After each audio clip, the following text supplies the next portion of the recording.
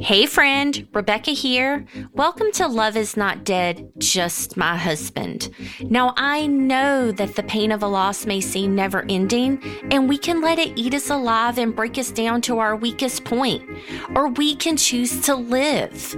My question is, do you just want to survive, or do you want to thrive? So if you're ready, I want you to join me here each week so we can widow our own way together.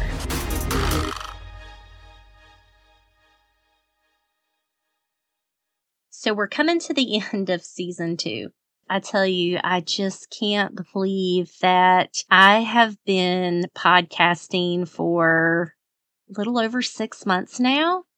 I will say that sometimes when I record these episodes, I know what I'm going to say in advance, and then sometimes I have absolutely no idea what I'm going to say or even talk about. It just happens. So I want to share with you on this last episode of season 2 what happened with me this morning. Not every single detail, but just so you guys can know that for me now, even 5 years later, I still have these moments of sadness. When it comes, man, it hits me, and it's out of nowhere. But the point is, I don't let those moments hold me back. I don't let that moment ruin the rest of my day. And I don't let it put me in a place or a feeling that it's going to last for an extended amount of time. And that's mostly because I remember that pain. Sometimes it can feel like it just happened. And I can let it consume me. I can let it get to me. But I can't. I have to keep moving forward. I know for a fact that Tom would not want to see me sad and depressed, not living my life. I know that's not what he would want for me. Sometimes you just have to look at things from another perspective. If you were to die today, how would you want your loved ones to remember you? How would you want them to feel about you? Would you want them to stop living their lives? Would you want them to be sad all the time? Would you want them to not be able to function in their everyday life? No, you wouldn't want that. So what would make you think that your loved one who is not here anymore would want that for you?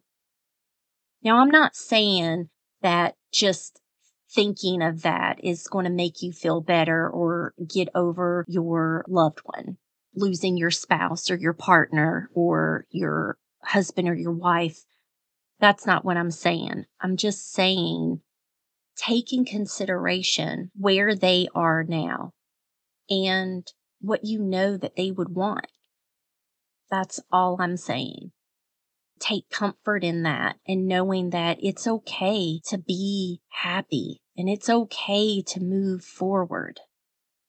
So today when I was journaling, I was just writing about Tom because he just happened to be on my mind.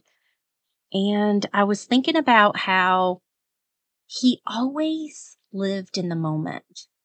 Always. He never thought about the future. He never liked planning anything for the future. He would always say stuff like, don't worry about that. You don't know what's going to happen. It's going to be okay. I'm not worried. You shouldn't be worried. Stop planning everything. And that's what I did. I planned everything. And that was mostly like our expenses or I don't even really know. I just planned stuff and they were not goals. So let's just be clear. I was not goal setting anything. I was just planning and mostly planning for things that I knew were consistent, that I could control, and things that I knew would happen. Like I knew the outcome. So I was able to plan for those things. So after Tom died, I really didn't care about planning anymore. I didn't care about the future, and I definitely didn't care about the present either. And when I did think about the future, just couldn't picture it without Tom. And then the cancer came, eye cancer with no cure. And I was super hyper focused on that part. I was so focused on the no cure that I'm going to die that I wasn't thinking about the present. I wasn't thinking about the fact that I'm still alive now. So I lived like I didn't have a future. I was living like I was going to die.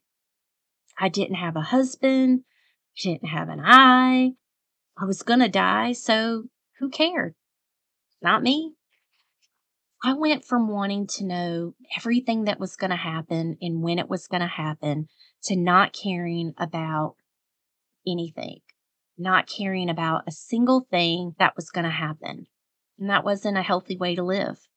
I needed something to live for. And for me, the only thing that meant more to me than anything in this world is my son. So that is what I chose to live for. I poured everything that I had in me to living for my son. And not that I was taking care of him in any way or supporting him. It was me trying to figure out a way to portray my life so that he wouldn't see me sad. I knew he was only staying with me because he didn't want me to be alone. And at that age, he needed to be out on his own and he needed room to grow and live his life. So I thought that I was doing what I needed to help him live. And eventually he did. He got his own place, moved away, not too far. And oh my God, my son, Marquise, is such an amazing man. He has my sense of humor, my great looks, my ambition, my attitude, and most definitely his father's cockiness. He's dreaming big, he's successful, and he's going after what he wants. I see myself in him in so many ways, and not just good ways, but bad ways too. How he never asks for help, how he keeps things inside. He doesn't want to have deep conversations unless I force him to. And when it comes out, it's short and to the point. There's no need to go any deeper or to continue. Everything was said and expressed in just those few sentences, just like me. But Marquise has also had a lot of losses too. He lost his very first friend, who was like a brother to him his entire life, Brennan. His stepdad, Tom. His friend from high school that died in a car accident. His bio dad's father. His bio dad's mother. His bio dad's grandmother. And last, his uncle, my brother, Donnie. That is 7 deaths in 4 years. And my son is only 27.